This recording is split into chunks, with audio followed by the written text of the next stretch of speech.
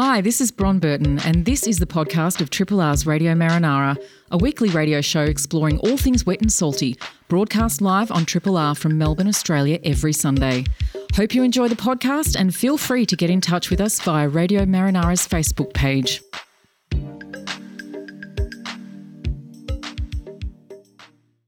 Coming up to 2 minutes past 9, you're tuned to 102.73 Triple R, maybe listening via rrr.org.au. This is Radio Marinara. We are the program about all things wet and salty. Good morning to you. My name's Bron Burton. My name's Dr Beach. How are you, Dr Beach? I'm very well. And you? Very well, thank you. That's good. Haven't seen you since the big day. The big victory, which was Melbourne Football Club winning the AFL flag. Yes, I'm still very excited. Excellent. As you can see. I've chosen some tunes for you this morning. Yeah. Thanks, Bron.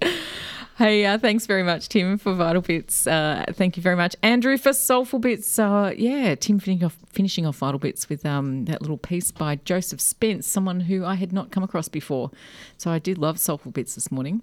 Fascinating stuff. Didn't hear it. You can go back and listen, Dr Beach. I shall. There's a plug for Radio On Demand. Plug for Radio On Demand. I get to give a plug, actually, for the Saturday afternoon on Triple R. Yesterday I had a lovely experience of just doing some painting at home and chucked on the radio. Had Denise Hyland, and then we moved into Jonathan Bailey and then to Steve Cross, and then we had a lovely Tess and Mia with some tunes before Livewire came on yesterday. It was just fantastic. And what I like about Saturday afternoon, that not much talk, it's all music. As opposed to those shows on Sunday morning. Yeah. What are you doing, Dr Beach? We're going to kick off the Sunday morning talk shows. The Sunday morning talk shows, which we do love. Hey, just to plug Tim, of course. Catch him next Sunday and Saturday, 6 till 9. As always. Yeah. Lord Tim. I loved his show yesterday too. It's my Saturday morning treat, sitting up with a cup of tea in bed and listening to Tim. All right, on today's program, we're going to shortly be joined by our Baykeeper Neil Blake. He's going to be talking about some work that he's been doing with some students, looking at some possible trends between microplastics distribution in Port Phillip Bay and snapper migration within the bay. But, snapper. So, looking forward to talking to Neil about that. They've been doing some great partnership work also with one of the angling clubs. I think it was the Albert Park Angling Club. Mm-hmm. So, yeah. We'll talk to our Neil very own about Neil, that. Otherwise known as Captain Trash. Yeah, Captain Trash. We're also going to be speaking with Dave Donnelly from Killer Whales Australia and Dolphin Research Institute about we touched on this last week, a new catalogue that the Dolphin Research Institute has put out. It's cataloguing the dolphins that we know in Port Phillip Bay. It's having individuals. Individuals. Nice. So, you think you've seen one dorsal fin, you've seen them all, but not the case. So this is a really great publication. It's nearly 80 pages long, having looked through it yesterday. And actually, when you sort of have a look through it, you can actually see the differences in the fin shape, and it all kind of makes sense about how these individual animals can be identified by the experts who can look at the dorsal fin and know exactly what they're looking at. Yeah. So it's actually publicly available, but Dave can speak to that. We're then going to cross to speak with Dr Dustin Marshall, Professor Dustin Marshall, I should say, from Monash University. We spoke with Dustin just before Radiothon. We were talking about the phenomenon known as hyperallometry. So this is where fish produce eggs in numbers that are disproportionate to their size. So the example that Dustin used last time was that a 2 kilogram snapper doesn't produce twice as many eggs as 2 1 kilogram snapper. Yeah. So we're going to pick that one up. Produces more. So the really interesting part to this research is what it means for fisheries management and how it's a relatively newly discovered phenomenon, what it means for fisheries management around the world, and also what it also means for marine parks management. Very important stuff. Really important stuff. And then we're going to stick it. We've got Neil talking about plastics, kicking it off, and then we're going to have a little bit more on plastics. We've got Tanveer Adyel from Deakin University, who's just got a letter with Peter McCready. They're both at the Blue Carbon Lab at Deakin on plastics, encouraging our government to do much more about plastics here. So we've got Tanveer on the radio, and also on the radio, of course, on the phone. This will be about 10 to last bit of the show, talking about that and also some of the work they're doing on plastics in coastal regions. Fantastic. Big show. let's Huge shot. get into it. Do you have a weather forecast for us, Dr. Beach? I have a weather forecast. I'll just fire up my app here. It's going to be 12. Well, it's going to be 19 degrees today. Beautiful. A little bit of a sprinkle, but not much more. Slight winds. Tomorrow's going to be 19 degrees. Tuesday, 18 degrees. Just a tiny bit of a sprinkle. Couple of mils, if anything, on those days. Wednesday's going to be nice and sunny. 24 degrees, Bron. Thursday, 24 as well, and then we might kick in with a bit of rain and 20 degrees on Friday. If you're heading out on the waters, you'll be wanting to know what's happening with the tides. And at Point Lonsdale, it's going to be a high tide at 9:45. Very good. Thank you. We don't have an Antarctica forecast today. No, we don't. No, Cliff got in touch a few days ago, said he's going to be out and about doing work. Quiz question in the Age yesterday was, what was our first base in Antarctica? Australia's. Oh, good question. I'll just take a stab and say Mawson. Yeah, correct. Well done, Bron. There you go. That was a total stab in the dark. We've got a couple of quick bits of news and then we'll get into some music. One is a quick plug for the Environmental Film Festival Australia, all online, of course. Kicked off yesterday, runs for about 10 days. So had a look through the program yesterday. There's not much. In fact, I couldn't see anything that was directly marine related, but always happy to give them a plug because of the great films that they show every single year. Some of them are feature length, some of them are just short, some documentaries. And in the past, there have been some which have been dedicated to the wet environment, to the aquatic environment. Yeah. So a couple of shout outs to listeners who've reached out to us. One from Tim Schumer, who's just done a review of a new documentary about Jacques Cousteau called Becoming Cousteau.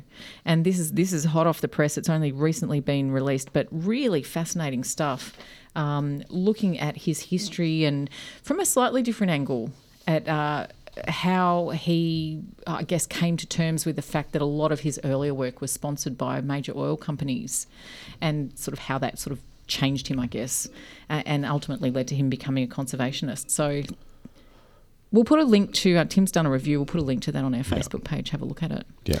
I'm going to try and track that one down too.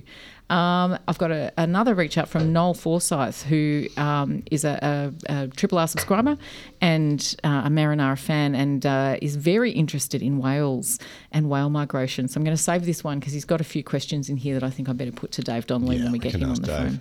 Yeah. Anything from you, Dr. Beach? Just one cool little paper I found in Science. This is on otters in the Vancouver region. Otters were harvested, terrible word, killed en masse, murdered for their pelts.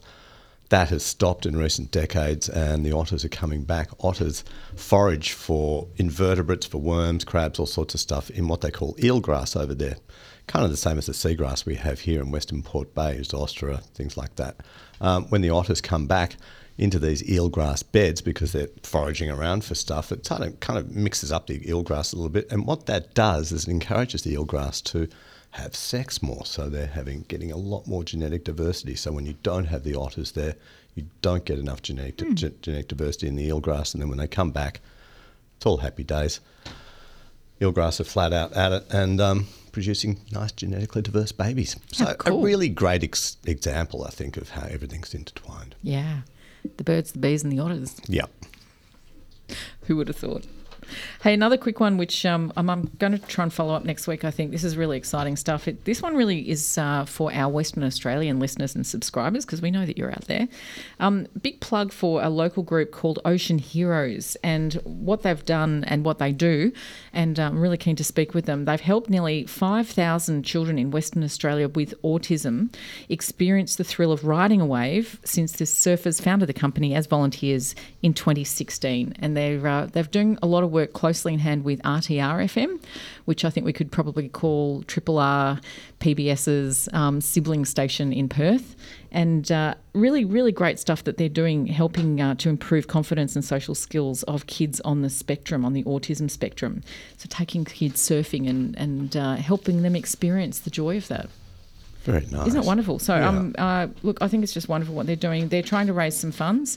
So I'll put a link to what they're doing on our Facebook page for Ocean Heroes. Last year they raised $25,000. They're looking to top that this year. So there was a launch event yesterday, but we'll put some links to that, as I said, on our Facebook page and look to help them raise some more money because it's really wonderful. And, you know, who knows, maybe spread what they do to the eastern part of this country. That's right. We have disabled surfers. Our own Dr. Surf has talked about that a lot. But it's a different beast. Yeah.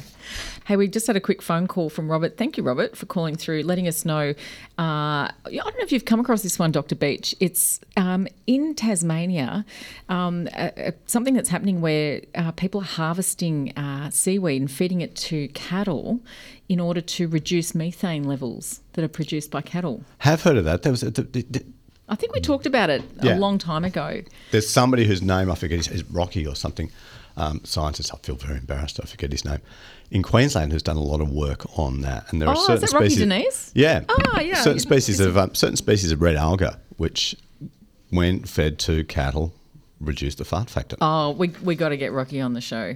I did some work with him years ago. We should. Yeah, let's do it. Yeah.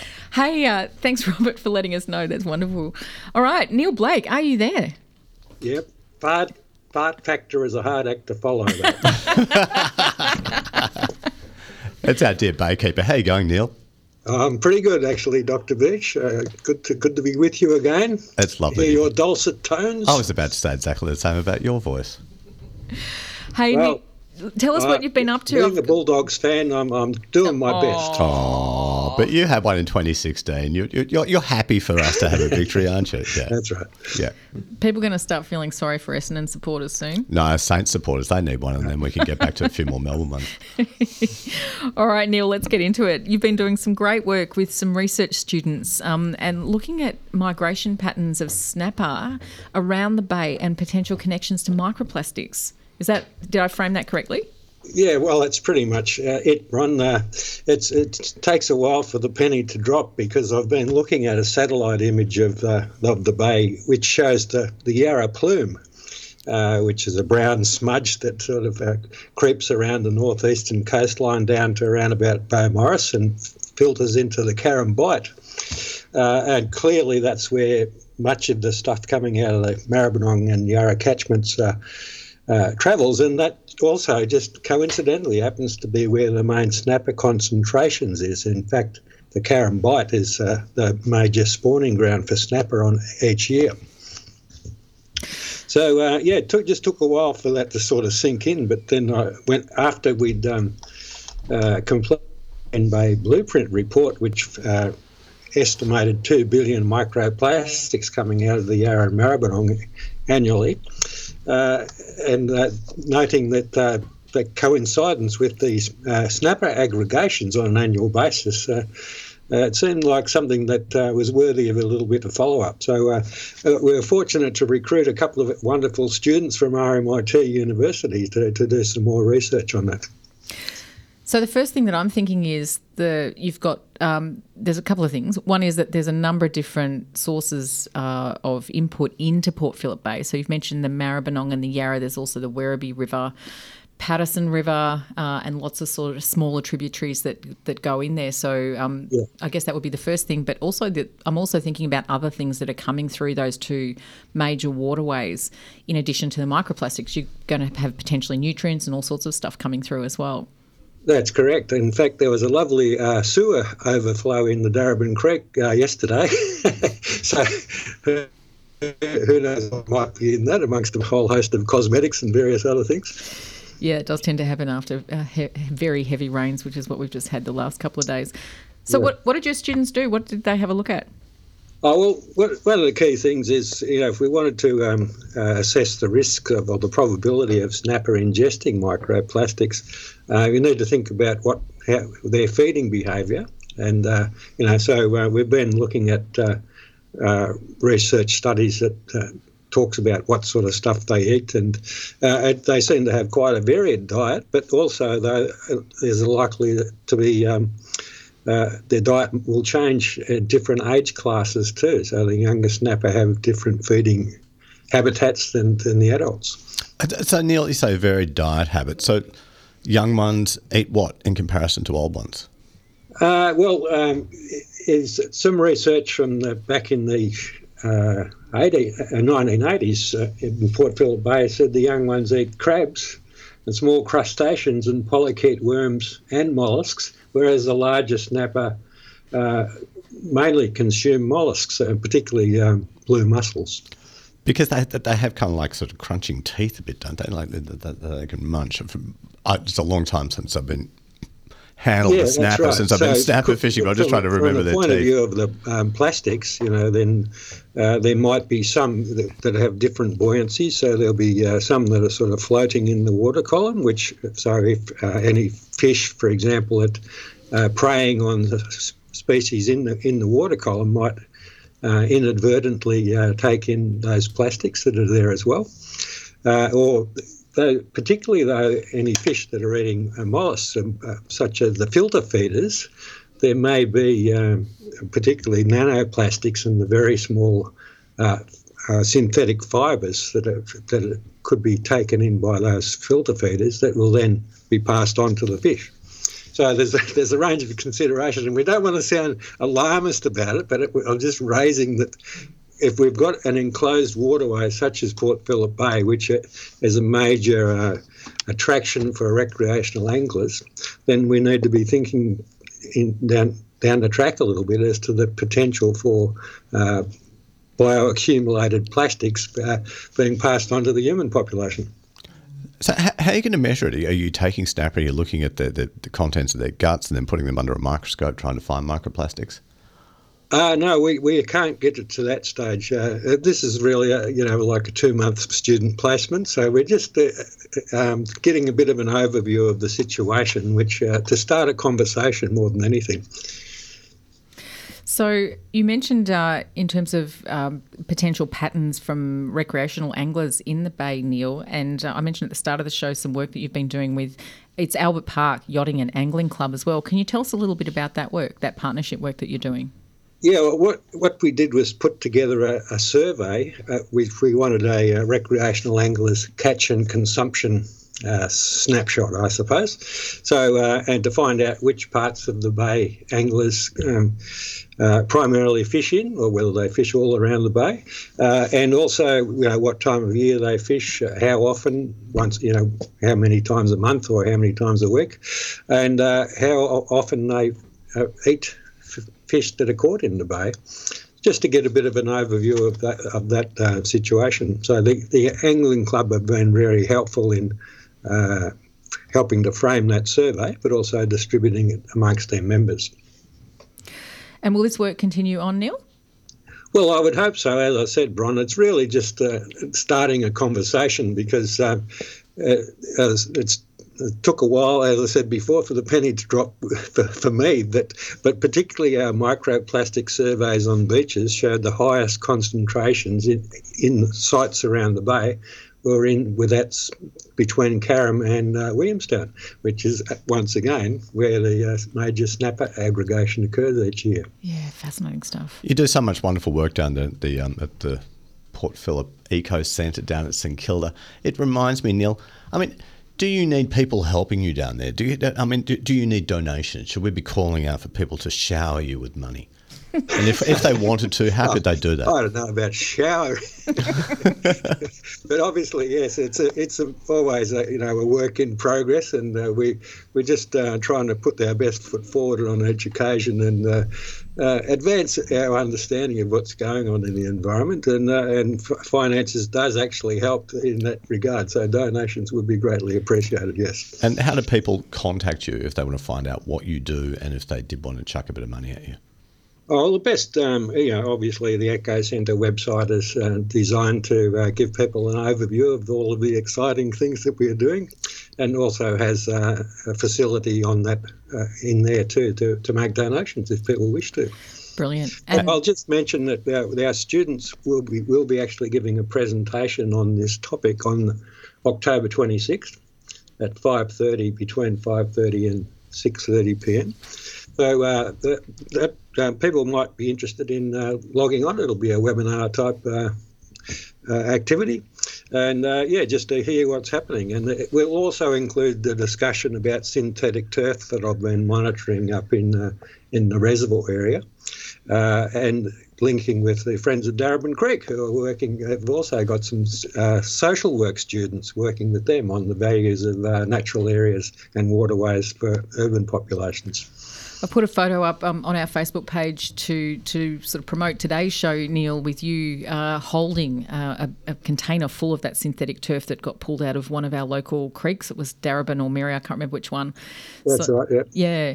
So October 26th from 5:30 till 6:30 p.m, the students you've been talking about will be presenting their work, and we'll put a link to that on our Facebook page if people want to get along and have a listen to it. Oh, fascinating.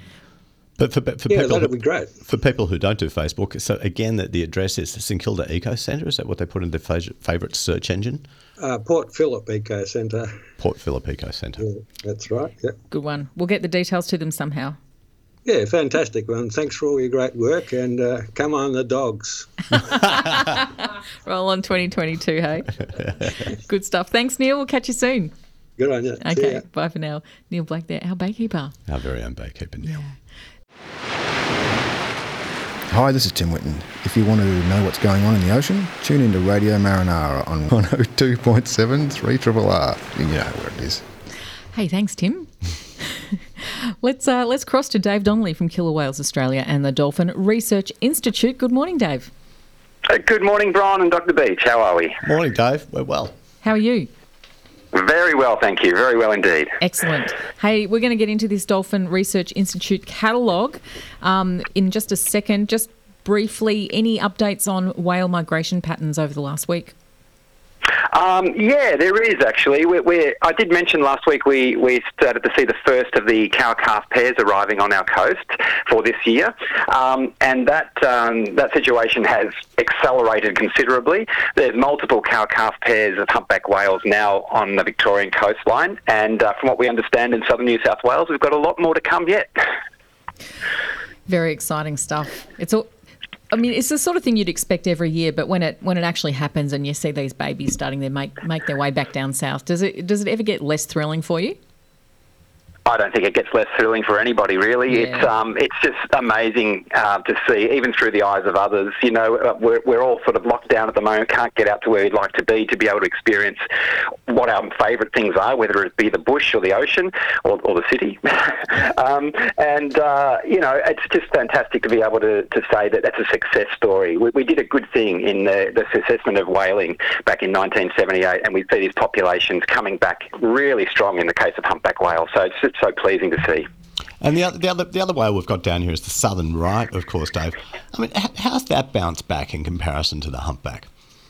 Yeah, well, that's a really interesting question, Dr Beach. It's for Victoria and the southeast region of Australia, there's really very little, if any, evidence of a bounce back. There's certainly calves being born. The survivorship is unknown, and the population seems to be a bit stagnant. But if you look across into the Great Australian Bight and into Western Australia and add them to the mix, the species is actually doing fairly well. It's just this southeast corner that there's a little bit of concern around. Because the southern right, they hang out down at sort of the bottom bit of Australia. They don't go up the left and the right side, or the west and the east coast like the humpbacks do. They come up from Antarctica, hang out, and they do their family business in the Bight and around the southern bits, and then head back down to Antarctica. Is that right? For the most part, that's true. You do get the odd exception to the rule. Exmouth is a well-known place for at least one or two southern right whales to calve, and Hervey Bay in Queensland is another. But you're right, the majority of the population or populations are sort of really centred around that south coast of Australia and really in huge numbers around the Great Australian Bight and then back down that sub-Antarctic to Antarctic region to feed in the off-season. Yeah. We had Noel reach out to us, Dave, talking, he's saying he's particularly fascinated by the blue whales over near Portland, the Bonnie upwelling, and is keen for a segment on that. So I thought I'd just pass that one on to you, and we'll organise that at some time in the future, if you're happy to do that. Oh, look, I might even handball you over to Dr Peter Gill, who's been studying that region for about 30 years now, done some fantastic work compiling a whole ecological study on blue whales and the krill and the Bonnie upwelling itself and what that generates and what it supports and the huge numbers of predators that congregate there annually.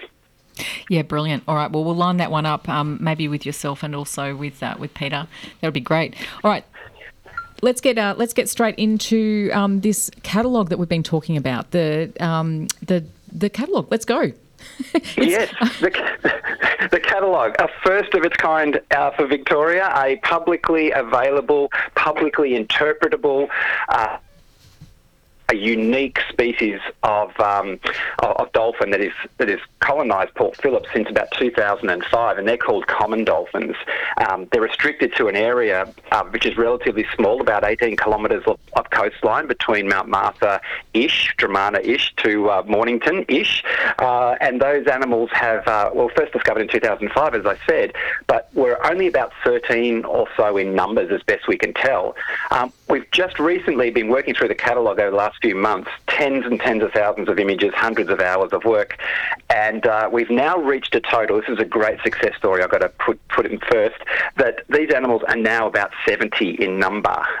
That includes animals which we believe are likely to be transients coming to and from the bay, presumably to help with that genetic mixing and keep that population sustainable. So we're super excited to release the catalogue, as I say, publicly. It's available on the Dolphin Research Institute website as a online ebook, or you can request a copy, a PDF, and have it in your own library if you like. It's just, I'm really pleased with that piece of work. We're really happy. Oh, it's great. I was saying at the start of the show, I was having a look through it yesterday, and, you know, it's definitely not the case that you've seen one dorsal fin, you've seen them all. Once you actually look at them and compare them side by side, you really do see the differences, and some of them aren't subtle either. They're actually quite obvious when you look at them, and I guess if you're going out there and looking at these animals every day, and this is the key thing that you're using in order to identify these individual animals, it's a sort of thing, do you find that with you and with the people who you work with, it becomes easier the more you do it? It does, although as the population grows, you get more animals with less features on their dorsal fins simply because they're young. So they're hard to catalogue. So 70 is our minimum number. We've got a bunch of animals which we're still trying to separate from others. So it's an ongoing piece of work. And the thing with this catalogue is, and what we've discovered through our work with the state government and through consultancy, is that discoverable documentation that is current is hard to come by. There's a lot of published papers along the line which you can look at, and they're typically several years old because it takes so long to publish these days. But something that is contemporary, accessible, usable and thorough, QA/QC process has gone over it, you can pick that up, and that is now what we would call a baseline for the conservation and understanding and management of this little, what we're calling a common dolphin community or unit of animals. Never before has that really existed and been so accessible and written in such a way that a 10-year-old can pick it up and understand what it means. Whereas previously, scientific language has been used, and it's really hard to really get your head around it sometimes. So this is the idea behind it, to engage communities, get people involved, have them compare their own photos to the catalogue and perhaps submit those photos to us as a citizen science initiative. Yeah, definitely. If you've been out there and taken your own photos of some dorsal fins, you can actually compare what you've taken against that catalogue and potentially identify the animal that you've seen. Dave, we'll have to move on. Just to let you know, we've already put a link to that on our Facebook page for the promotion of today's show. If you click on the photo that I've put up there of the front page of the catalogue, it'll take you to that photo, and then there's a link straight there so people can download it for themselves. But as Dr Beach rightly pointed out, not everyone is connected to Facebook, so what would be another way that people could access it? Yeah, simply go straight to the Dolphin Research Institute website, which is www.dolphinresearch.org.au. Swing by there and it'll be, just scroll down and it'll be very prominent. That front cover you just spoke about is the link. Go through it, have a read, see if you'd like to have a copy. We look forward to many more people getting involved, but I will just put a little caveat in there and say, if you are on the water, be sure to maintain a respectable distance, and that's 100 metres for vessels and 300 metres for jet skis. We had an incident last week which made front page news, which we're very disappointed about and trying to work through right now. People harassing dolphins on a sea-doo. So we're looking forward to better behaviour with our next initiative, which is dolphin distancing. Excellent. We'll catch up with you soon on that one and talk about that one at length, Dave. Yeah, it's super important and really disappointing to hear I hadn't heard about that one. So, yep. All right, have a good time in the meantime, and we'll catch you soon. Good on you guys. Have a great day, and thanks for having us on again. Always a pleasure. Bye now. See you, Dave. Bye for now. See ya. Dave Donnelly there from Dolphin Research Institute this time. Yeah, wonderful stuff. And yeah, lovely that fascinating with the dolphins. You can tell the difference between the dorsal fins. We didn't get time to ask him, but I'm wondering, are they scars? He said that they accumulate with age, so is it damage, a bit of a punch on, whatever. Yeah, let's do that next time. Yeah, we will. Estamos escuchando Radio Marinara en 3RRR. En 3RRR is indeed where you are.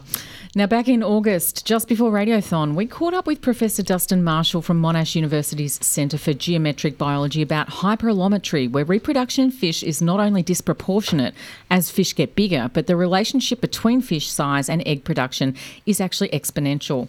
We spoke with the revolutionary change in thinking that hyperallometry brings to the potential efficiencies in fisheries management around the world.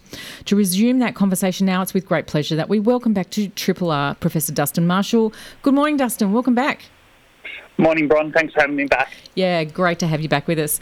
Now, for listeners who missed our last chat with you, I've talked briefly about hyperallometry, but I'm wondering if we can just talk briefly, or I can ask you about why it's such a big paradigm shift in what we know about how fish reproduce.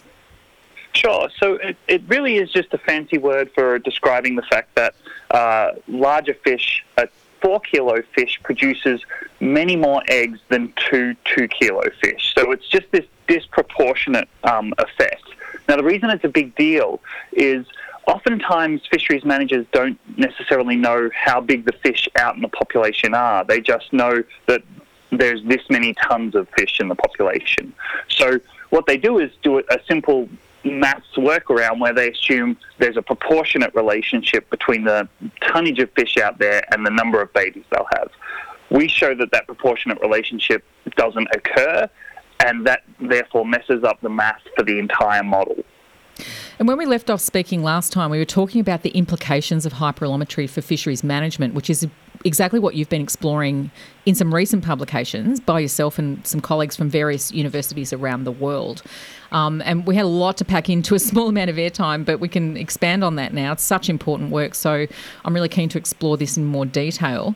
I wanted to ask you first up about your co-authors, because this isn't sort of research just come out of Melbourne or out of Australia. This is sort of a collaborative exercise from researchers in different parts of the world. Can you tell us about your co-authors? Yeah, so there's one, the co-first author is from Australia, Michael Bode, who's up in Queensland. But then we have Mark Mangle, who is a elder statesman of fisheries biology, who's based in the University of Washington. He's involved in a bunch of fisheries boards. Robert Arlinghouse is a leader in recreational fisheries research in Germany. And Edward J. Dick is, he's actually part of NOAA, the federal U.S. federal government regulatory agency for monitoring and researching fisheries.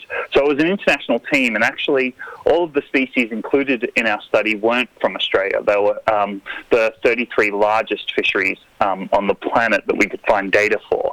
That's a key point in that we don't actually have a lot of data for many of the Australian fisheries in terms of stock assessment.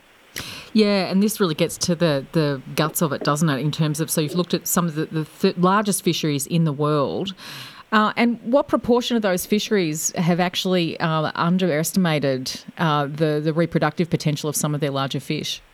Unfortunately, it's all of them. So all of the major fisheries in their principal stock assessments, all of them make this linear assumption that catch is set by.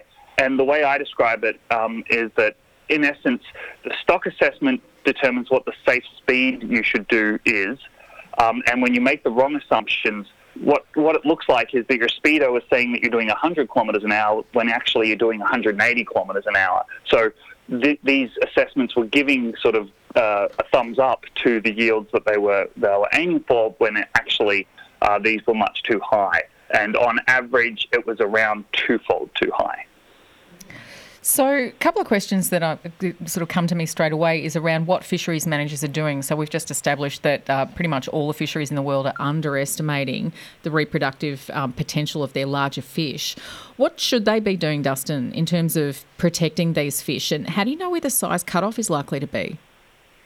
So we explored a couple of different scenarios for that. So the first thing they need to do is actually measure the size distribution of fish out in the population.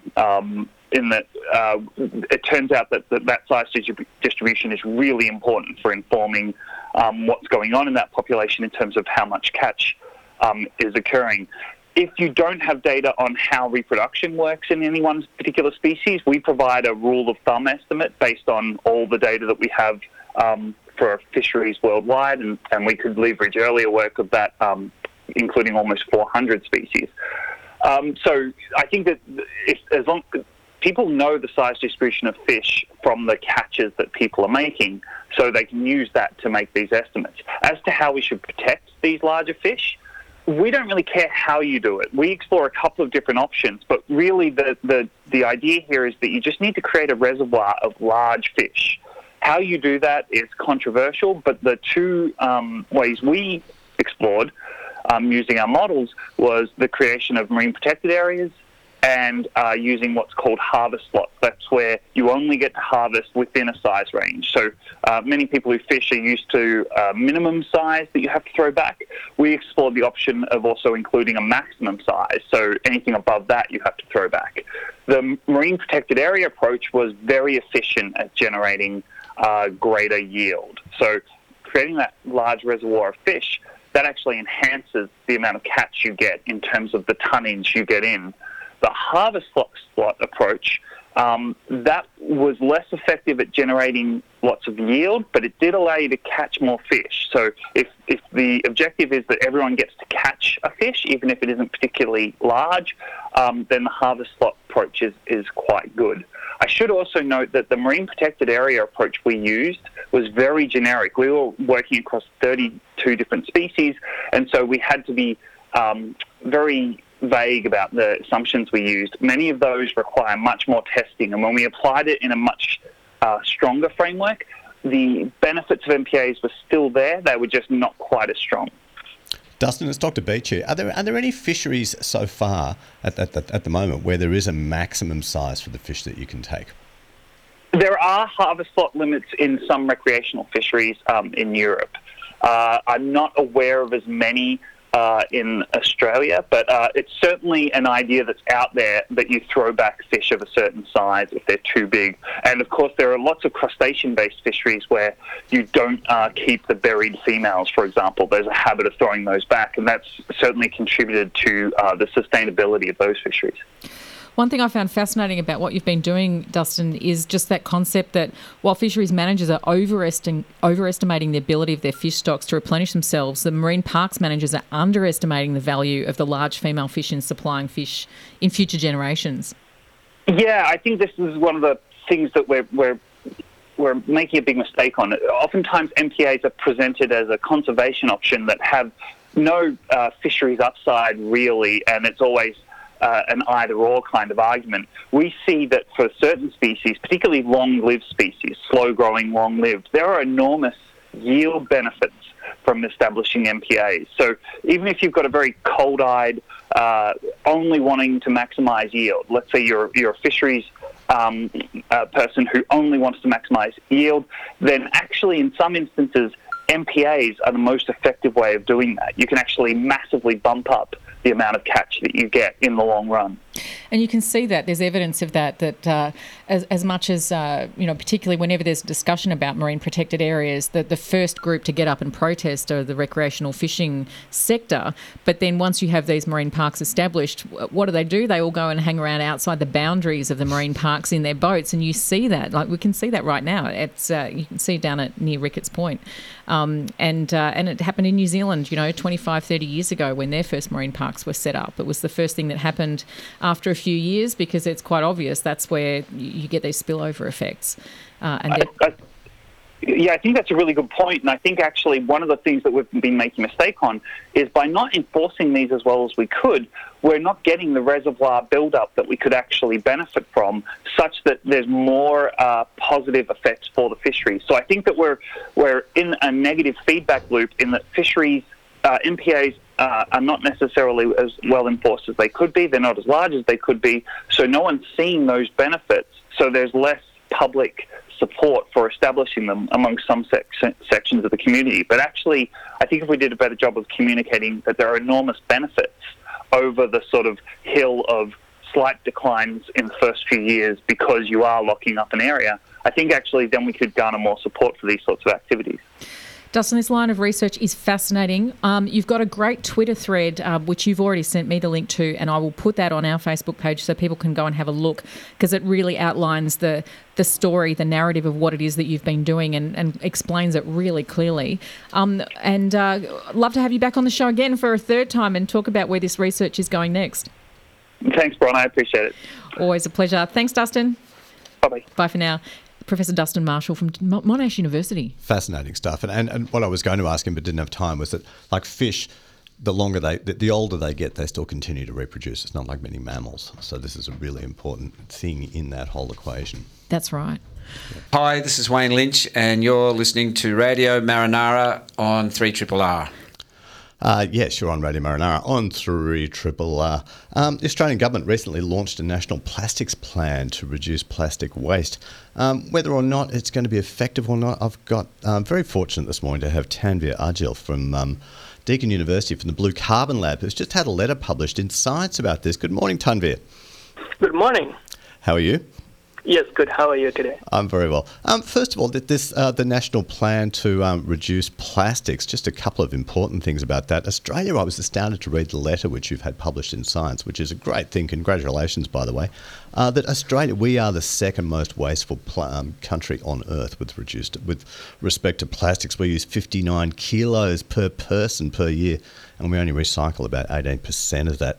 They're pretty damning figures, aren't they? It is.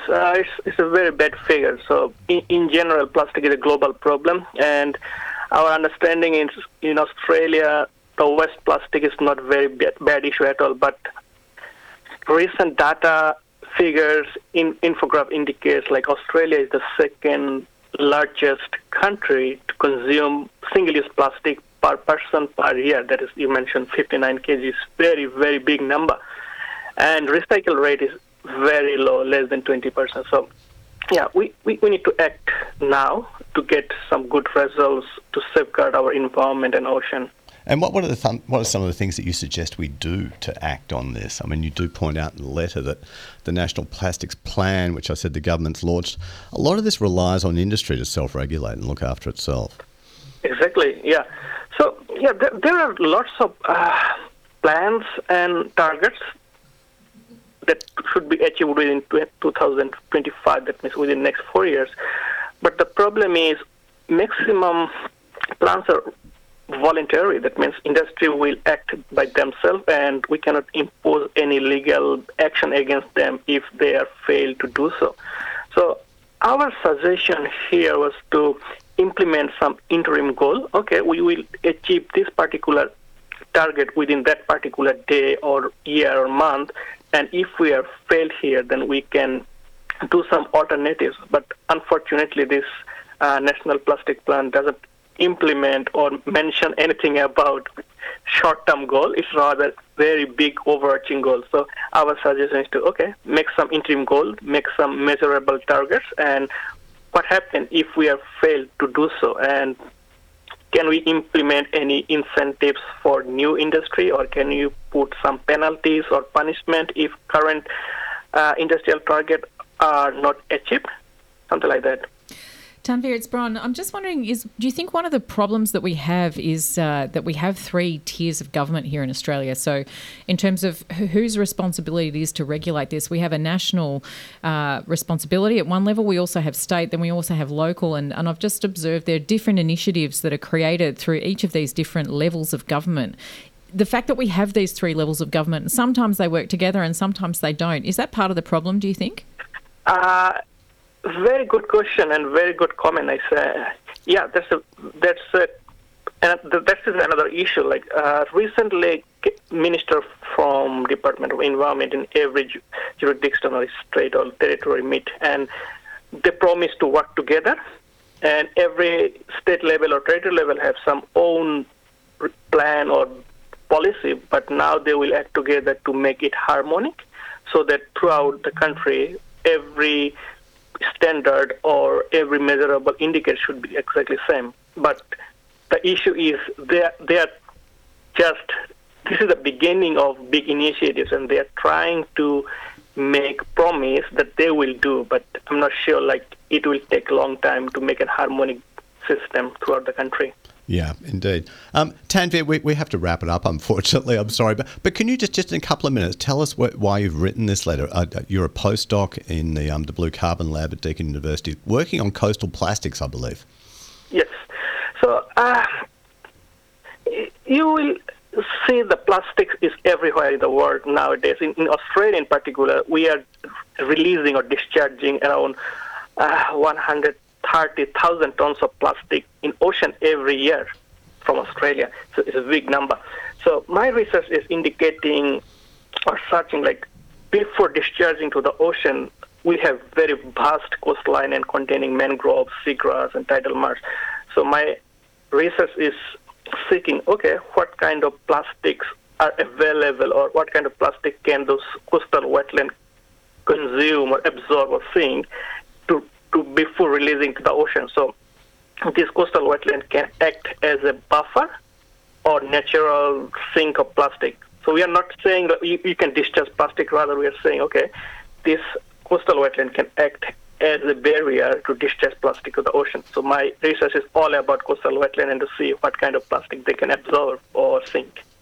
Fascinating stuff. And as I said, unfortunately, we're running out of time, but I'd love to get you back on the show in coming months when you've got a bit more data to share with us. But thank you very much, Tanveer Adyel from Deakin University from the Blue Carbon Lab, for talking about your work and that recent letter which you've had in Science. Congratulations on that. Yeah, my pleasure. Thanks. Thank you, Tanveer. Tanveer Adyel there from the Blue Carbon Lab at Deakin University. Thanks to him. Thanks to Dustin Marshall from Monash University, Dave Donnelly from Dolphin Research Institute, Neil Blake from the Port Phillip Eco Centre. Big show, Dr Beach. Huge show. And thanks to you. It's a complete pleasure, Bron. Thanks to Nerida. Thanks to Kent, who will have this show up as a podcast at some time this morning. And on next week's program, Farm will be in, as well as Rex. Don't know what we're going to be talking about just yet. Who knows? Who knows? Lots of stuff, as always. Hey, stay tuned for Radiotherapy. Panel Beater is there. I'm not sure who else he's got in today, but we'll find out in a couple of minutes. And followed by Shane with the Einstein A Go-Go team. Have a wonderful Sunday. And thank you again to everyone who subscribed through the 2021 Radiothon. It means the world to us. And we look forward to bringing another year of great radio for you. Indeed. Thank you, everybody who's supported the program and the show. Hi, this is Bron Burton. Thanks for listening to the podcast of Triple R's Radio Marinara, a weekly radio show exploring all things wet and salty, broadcast live on Triple R from Melbourne, Australia every Sunday. Hope you enjoy the podcast and feel free to get in touch with us via Radio Marinara's Facebook page.